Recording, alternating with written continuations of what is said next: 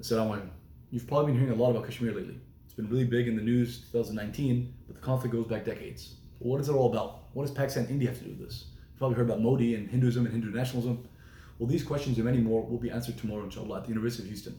The UC Ballroom, 6 to 8 p.m. It's an educational event. There's a panel. You'll get to hear from Kashmir activists themselves. You'll be able to ask your questions and learn a lot more.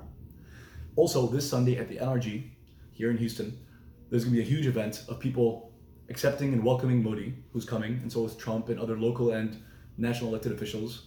There'll be 40, 50,000 people inside the NRG, as well as hundreds, if not thousands of people outside protesting his arrival, trying to bring awareness to the fact that what's going on in Kashmir is an injustice. It's oppression of the people. So if you're interested, come join us tomorrow. I highly encourage you to do so and join us Sunday, inshallah. If you have any questions, any comments, concerns, feel free to message me. Know that this event, both events, brought a lot of organizations together. We're talking organizations related to Pakistan and India, Sikhs, Muslims, the UH MSA, the Muslim Student Association, many more. Humanitarian organizations, charity organizations, civic engagement, political organizations, non-profits, religious organizations, all the above.